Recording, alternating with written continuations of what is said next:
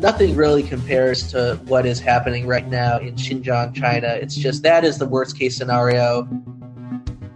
It is the week of July 25th, and welcome to the kickoff of our summer series podcast, Breaking Chains, Fighting the New Global Repressors. I'm Lester Munson, your host. All over the world today, we are witnessing nation-states such as China, Russia, and Iran cracking down on populations within their borders and expanding their repressive aims transnationally. In our summer series, I will talk to a range of special guests about the stark reality we now face as the rapid development of technology makes it easier for nation-state actors to commit widespread human rights abuses. What can we do to confront these abuses and protect global security? Today's episode will feature Jeffrey Kane, an award-winning foreign correspondent, author, technologist, and scholar of East and Central Asia, as well as an NSI senior fellow. Jeffrey is the author of many works and has covered a wide range of issues across the globe, including his book, The Perfect Police State, an undercover odyssey into China's terrifying surveillance dystopia of the future. Jeffrey, thanks for joining us today. Thank you for having me, Lester. So,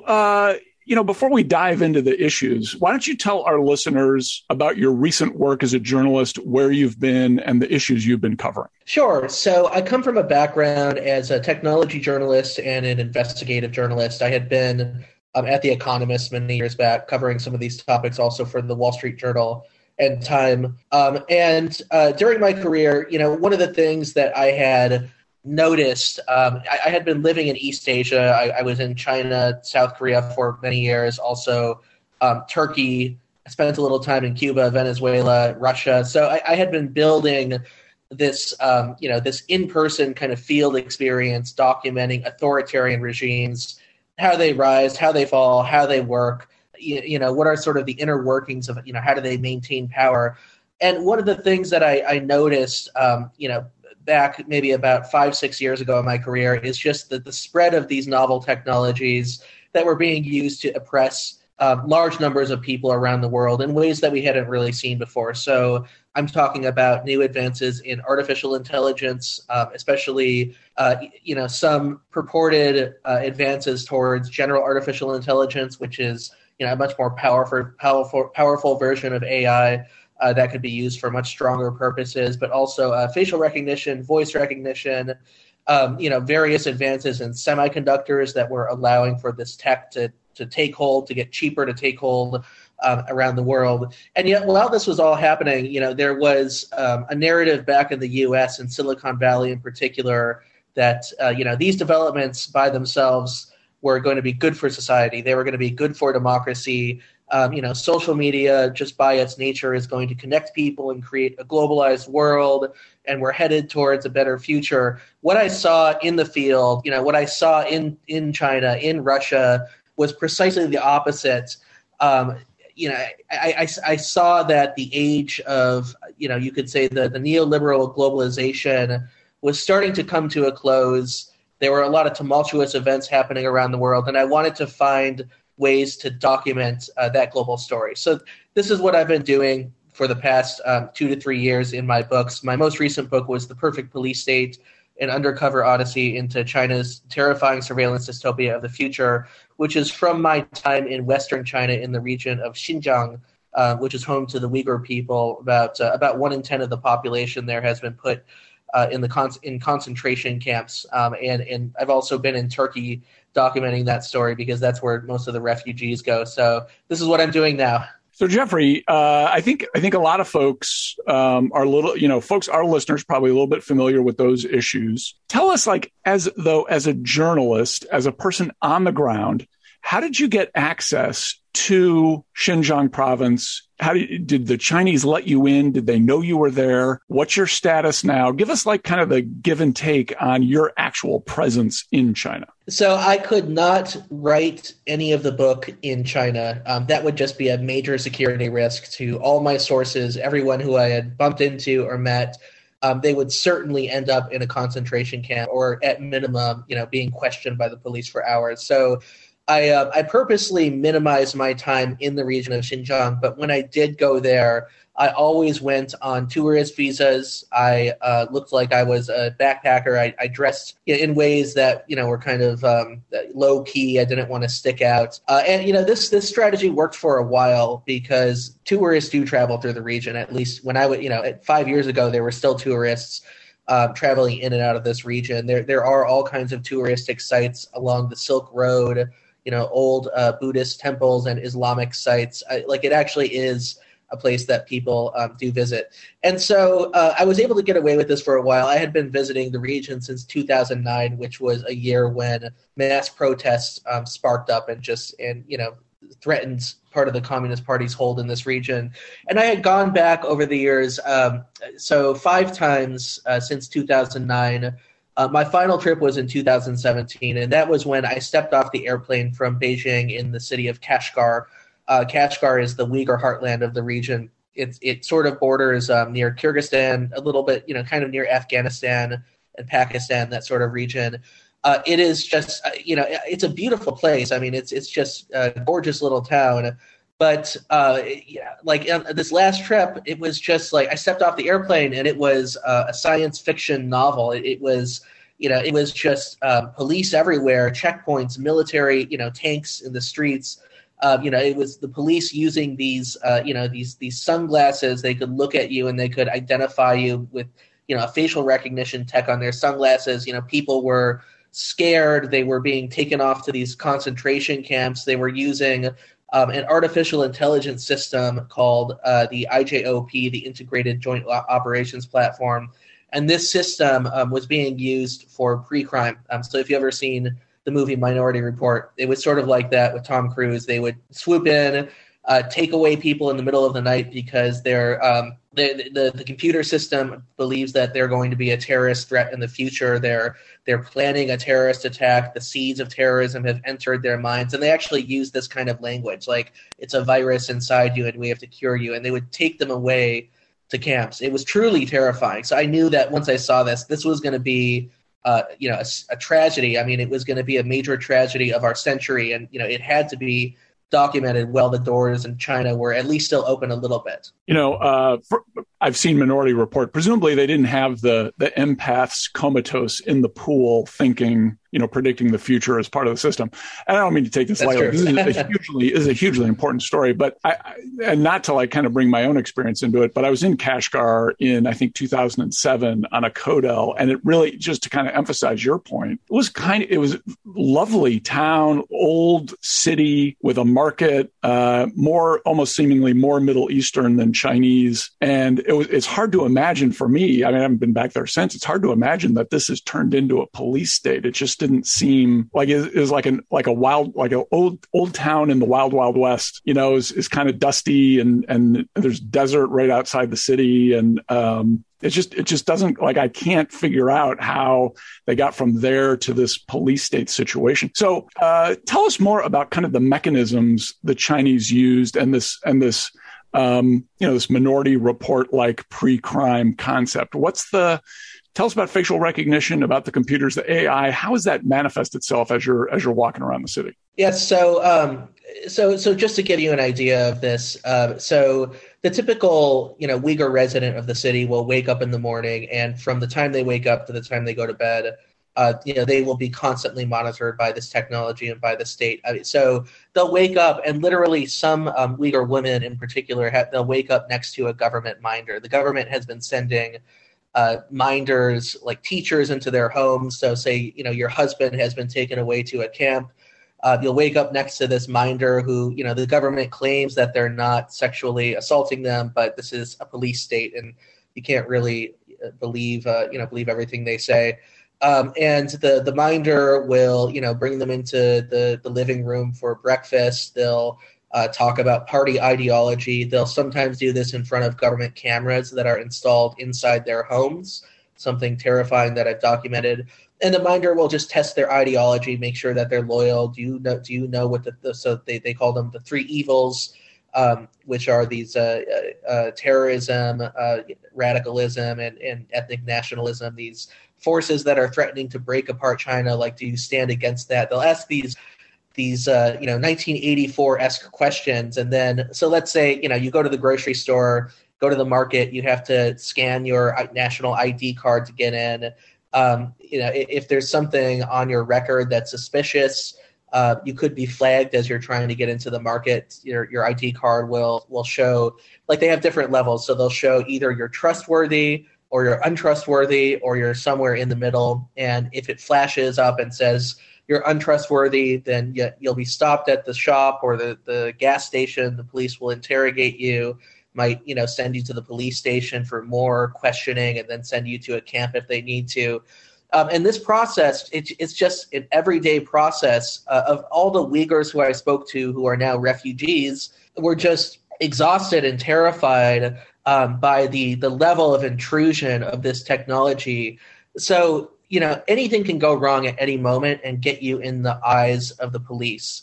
So this, you know, just to give you one example, if you're, say, found with religious materials, especially Islamic materials, if you're found, say, with a Quran in your car or a Quran app on your phone, that's enough to deem you untrustworthy, and the AI system will say that you need to be sent to a camp. Another example is traveling overseas. If you travel to any one of these many sensitive nations, they're deemed sensitive by the Chinese Communist Party, usually Middle Eastern countries. You know, if you go to Turkey, if you go to you know, Pakistan or somewhere like that, you're a security threat, and they're going to detain you when you get back. I mean, it just goes on, and it's not just religious based. I've seen some truly bizarre examples in Communist Party documents and state documents. They'll say things like, you know, if you find that there's somebody who, say, has the weirdest one, it was like if they bought a rope and a tent and like camping tools, that's a sign that they might be a terrorist threat and they should be questioned over that. The other one is like if they start smoking suddenly, you find, you know, like the AI finds that they haven't been smoking on, you know, they have cameras watching them. You haven't been smoking for a long time, but suddenly you start smoking cigarettes or buying cigarettes at the local shop. That's a sign of, you know, something being wrong. So it's paranoia. The state sees everything, the AI sees everything, and it's just, you know, everyone and everything that they do is, you know, a potential threat to the state. How should we be thinking about the people in Xinjiang province? Should we think about it as them as Muslims, as Uyghurs? Is it a religious issue? Is it an ethnic issue? Is it both? And then is the Chinese government monitoring everyone in Xinjiang province, or is it just a certain segment of the population? So it's a mixture of it's an ethnic issue. It's also a religious issue. The Uyghur people, they follow they follow Sunni Islam, and you know, Central Asian Islam. The track that they come from, you know, we're not talking about, you know, Saudi Arabian Wahhabism, or, you know, what's happening in Iran with this, you know, extremism, state-sponsored extremism. In my experience, the Islamic practices of the Uyghur population tend to be quite moderate. There are some extremists. There are people who've traveled to Syria and they've, you know, fought in Syria, like with groups that are aligned with ISIS, but it's such a small number. I mean, I've tried to count them because there aren't that many, and my count is, you know, there's about 161 people I've been able to document. And I say that because I've been in touch, you know, through apps with some of the fighters out there in the past in what is now Kurdistan. And so like, it's not really a terrorist problem, though there is a terrorist threat among a certain part of the population.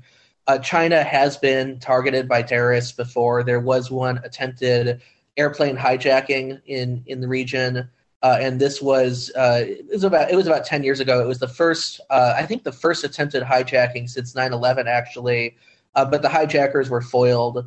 You know, there were also a few cases of grenade attacks. There was one assassination of an imam who the extremists thought was being too pro-China or too moderate.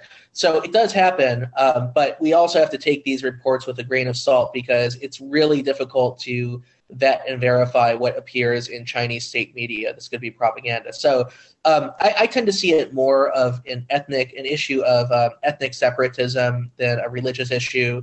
The Uyghur people, for many decades now, many have wanted to break away and to form their own state called East Turkestan. So West Turkestan would be the Central Asian states of Kazakhstan, Kyrgyzstan, and so forth. And East Turkestan would be the land of the Uyghurs in what is now Western China. That's really all this is. This is really what it's about. It's about China trying to stop, that separatist movement from flourishing. I was going to ask you this later, but I want to ask it now.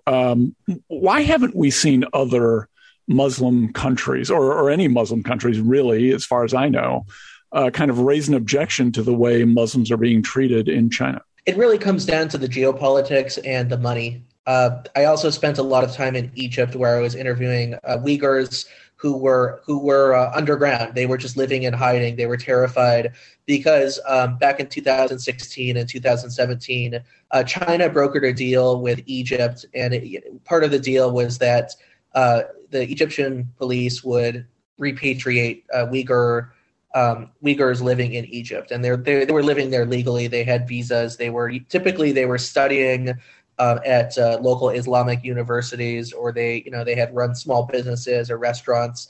So in the end, about 90%, according to one estimate, of the population of Uyghurs there, about 8,000 of them were all sent back to China, where probably all of them were in concentration camps after all of that. It's hard to say for sure because they don't release the data.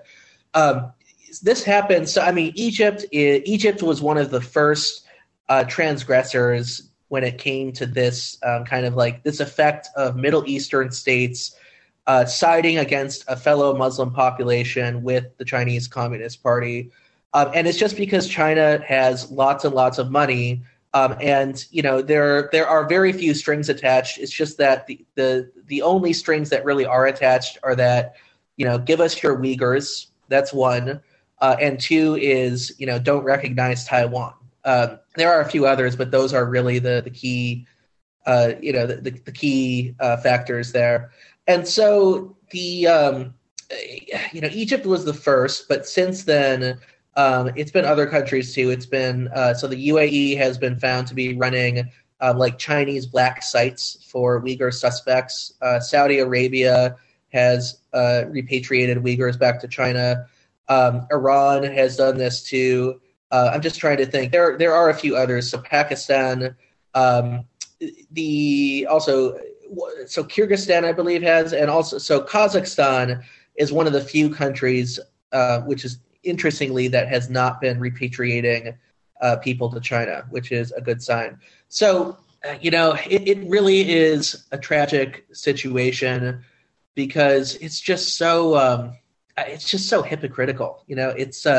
It really is the height of hypocrisy, because many of these nations, they use, the existence of Israel or Israel's actions around the region as, cause for anger, like cause for the Palestinian cause and all that. They criticize how France treats its Muslim population, forcing women to not wear the hijab and all that sort of thing. I mean, these are the kinds of issues that really get populist leaders moving in the Middle East, that really get them a lot of popular support among their Muslim populations. But then when it comes to China and the Uyghurs, it's just silence, take the money, shut up, and that's that. Truly amazing. I want to ask you about this news story from a couple months ago, where these police files from Xinjiang province were released, thousands of documents, a lot of details came out. What did you learn from that? What appears to be a really big security breach on behalf of the Chinese government? So personally, I didn't learn a whole lot that's new just because I've been tracking this topic for so long. But it's more about the deluge of data that came out, just the extent of the intrusion that was happening. It really was shocking just to see the level, the level at which the government has gone to smear every single Uyghur person they can find, to smear them as potential criminals and terrorists. And I think that, what really shocked a lot of people was the human aspect of this. So before this leak, there were a few leaks before in the past, and, they always release data. We would figure out the number of people who had been taken to the camps, why they had been taken to the camps, what they were under suspicion of doing. But there were never really faces to those numbers. And what was shocking about this leak was that it was also a leak of the mugshots. We got the mugshots of just, hundreds of thousands, I believe, maybe even millions of people who were at camps, who were under investigation for some, false fabricated crime. We got to see what they looked like. We got to see, the terror in their faces, just the sadness in their eyes as they know they're about to enter this concentration camp from which they might never leave, despite never even having had a trial or being charged with anything. It's just, it's like, that's a lot of Uyghurs who I know were just extremely saddened to see those faces. They went through the databases, they found family members and friends. And it was, the part. So I guess if there is any upside to this, it's that, now they know that they were taken to a camp. A lot of people simply disappeared and they didn't know if they were dead or seriously injured or worse. But, now at least they know that they're in a camp. That's still terrible. And, it was just seeing those, just seeing all this stuff, like it's hard to put into words. Just the level of suffering that the Uyghurs have had to go through since this dystopian project started.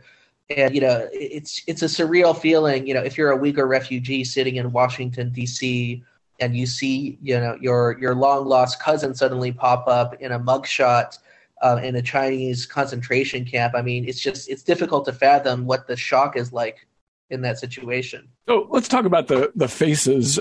Clearly, China's developed this database of data on every single sets of data on every single person, clearly including what they look like. This facial recognition software, this kind of malevolent use of what is really a useful technology in a lot of cases, right? Like I use it probably 100 times a day to open my phone. I used it to get on a plane the other day. So help us metaphysically here. Like, how do you think about these technological developments, which we're not really going to stop, right? I mean, facial recognition technology is here to stay. It's being used for this evil purpose. How do we think about it? And is there some way countries like the United States and its friends and allies can perhaps turn the corner on this and see that these technologies are used for a better purpose? So the way I think about this is that, the world of George Orwell, the world that the old science fiction novelists had envisioned, Philip K. Dick, Isaac Asimov to some extent, Orson Scott Card. There are all these sci-fi writers who just imagined these future worlds that were so fantastical and that just made uses of all these technologies for good and bad. There was even one book called Stand on Zanzibar. It was published, I think, in 1968, and it accurately predicted that the world would be overpopulated. It predicted that it took place in 2010. Predicted America would have its first African-American president. The name of the president in the book was President Obomi, which is just totally hilarious. It's like, how could he have this foresight? It predicted the rise of China as a major power. It's like the worlds that these writers predicted were often so uncannily accurate in ways, like even if the exact technologies didn't pan out how they thought they would. And, like the world that we live in now, it is the world that they envisioned. Like we've already passed that threshold. They were thinking about the 20th century. They were thinking 50 to 100 years in advance, and now we're at the stage where we're in that world and we're trying to figure out, okay, so we're already here. And now what do we do about it? How do our tools of government, our tools, our development as a society, how do they catch up with the extreme pace of technological change that has just overtaken us, since the 1990s? So, in the case of China, which was already an authoritarian state, there were great hopes for many decades that it would globalize it, that incoming wealth would lead to demands of its people for a democracy. The rising middle class would want to reform. That never happened, and I think that was probably one of the worst falsehoods that we've been sold over the past 20 years. Or they killed it after the Tiananmen Square massacre. Yeah, they erased the memories. The propaganda of the People's Republic of China is very sophisticated.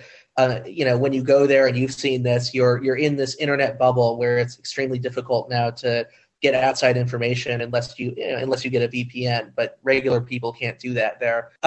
It's just it's in hindsight, it's completely anticipated that China would be the one to develop this kind of total surveillance dystopia first, the one that George Orwell thought about, the one that these others that Philip K. Dick thought about with the Minority Report, which was originally a novel. So the thing is that it's not the same in America. We do have the same technologies, but we have a radically different system of governance, and we have loud, boisterous national conversations about how this tech is being used. Is it being used fairly? Is it being applied in the interests of civil liberties?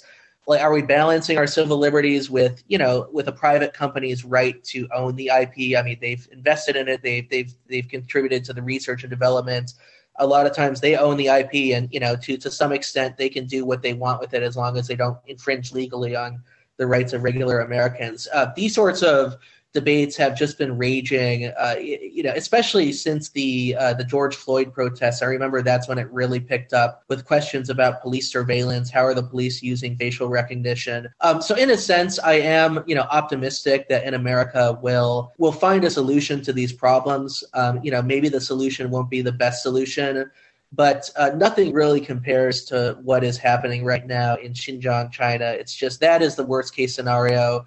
Whereas I think we could put the U.S. on an 8 out of 10 in terms of the direction we're headed with tech. That's pretty optimistic in the current environment. So I'm going to ask you a question that will indicate I am so far over my skis that I may be doing a flip in the air. But is there an answer in you've covered technology kind of as you've been doing all of this in Asia and here and a lot of these sophisticated advancements? Is there an answer in the technological front, either through blockchain technology or cryptocurrencies and that kind of thing, where individuals, no matter where they are, can do a better job of owning their data and the kind of the aspect that they put forward in society that may be the alternative to this, this really shocking Orwellian system that you've described? So I think that one of the problems we face now is that we tend to surrender our agency to technologists when it comes to thinking about technology. This is it's similar to like back before the 2008 financial crisis. There was this effect in society in which the financiers, the bankers, were sort of like the high priests, and they controlled the language of finance, and they would talk about these financial mechanisms and these debt obligations and so forth. That it's like what are they talking about? I mean, most people I still can't even understand what all that really is, what it really means, what it really is. And I think that we live in kind of a similar era today in which, technologists sometimes, talk about technology in terms that sound quite advanced, but when you look underneath the surface at what it really means, these are quite simple concepts that we've had age-old solutions for many centuries to a lot of the problems that we're facing now. So, like a blockchain. That's essentially security for your bank. That's just making sure that your money, if the bank is robbed, you have some kind of system set up that shows that that's your money, that it's safe, that it's protected.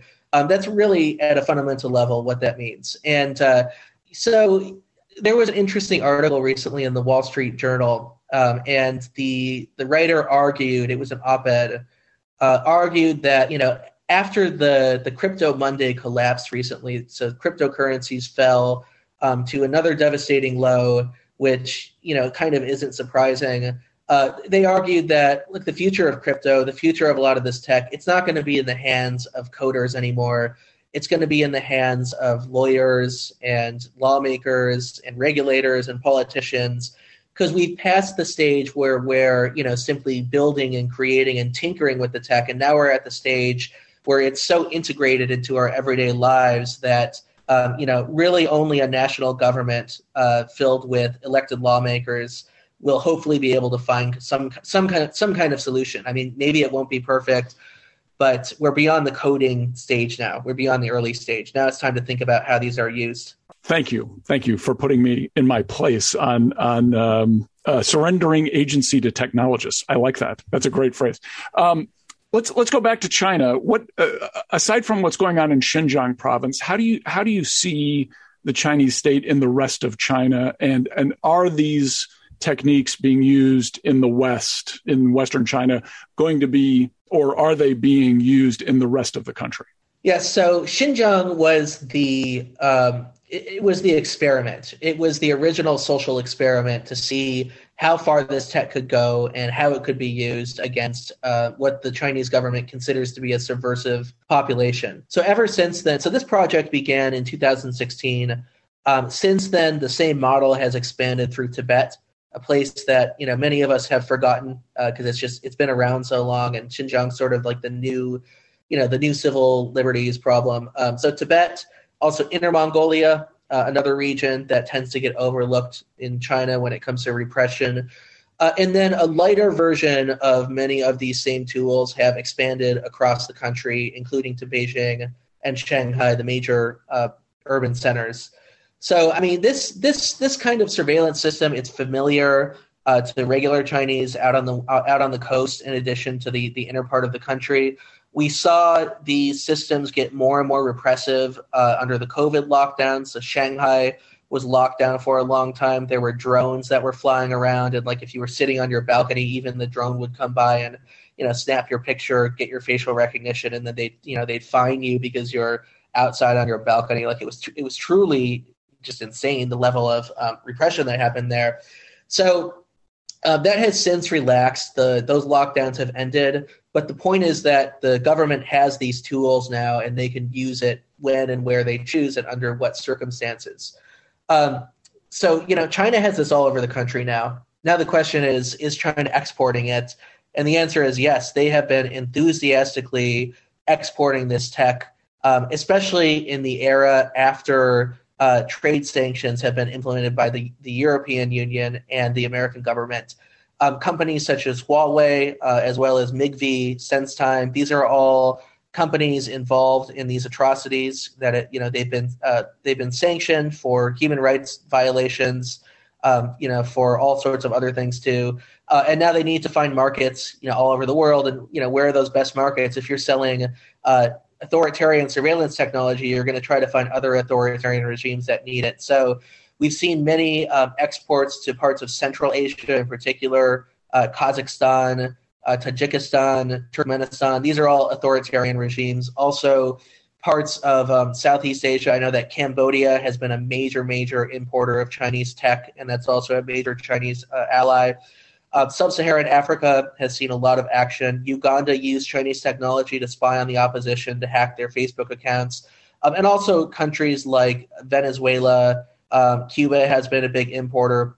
I know that Russia has been interested in a lot of this tech, but one of the big questions that still remains is, how close are Russia and China going to come together on this topic of authoritarian surveillance? Because, they do have a lot of shared interests, but historically they haven't always gotten along. There's always been, those Sino-Soviet splits that happen every few decades. And, are they going to find common ground to do this, or are they not? And maybe you know more about that than me. That's a little out of my area. I don't know if I don't know the answer, but it seems to me like this treaty of friendship, extreme friendship, or whatever it was the term was, is delusional. Their interests are so different in the grand scheme of things. At the end of the day, Russia has all these natural resources. China has all these people. You can kind of see where it's going. And at some point, Russia's going to be much more worried than it is. Jeffrey, kind of exit question, I guess. You talked about other authoritarian countries importing this technology and this capability. What's the reaction been among countries that are not authoritarian? How has India reacted? How have other democratic neighbors in Eurasia responded to what China's doing. Is this doing anything to promote China's brand in the world? It is to some extent. It depends on the country, ultimately. So India has been hostile to Chinese technology, but that's because, there have been a few episodes over the past few years in which, Chinese and Indian soldiers have had like literal fistfights, out at the Himalayan border. And there was one case a couple years ago where a few people even died in one of these big brawls that happened. So there's, the Indian government has enormous distrust of China. And if anything, as part of these Quad negotiations, India has moved closer to, Japan, America, even Vietnam, former American foe, now turned kind of a, quasi ally or a cautious ally. So India at one point did ban TikTok. I don't know if TikTok is the Chinese owned app. I don't know if that ban is still in place. There's also been a lot of talk in America too, beginning with the Trump administration, of banning TikTok here as well. It could be a surveillance threat, since it's essentially getting facial images of every person who uses it, which would feed into if the Chinese government wanted it to do this, it could feed into facial recognition technology, and it is possible that they could get their hands on that tech if they wanted to. Though TikTok denies that. Other countries, so I mentioned India. Pakistan has been warming up to China for the past decade on enormous grounds. They've been a huge recipient of Belt and Road. So these Belt and Road projects. Belt and Road is a major Chinese infrastructure planning project all over the world. It consists of trillions of dollars.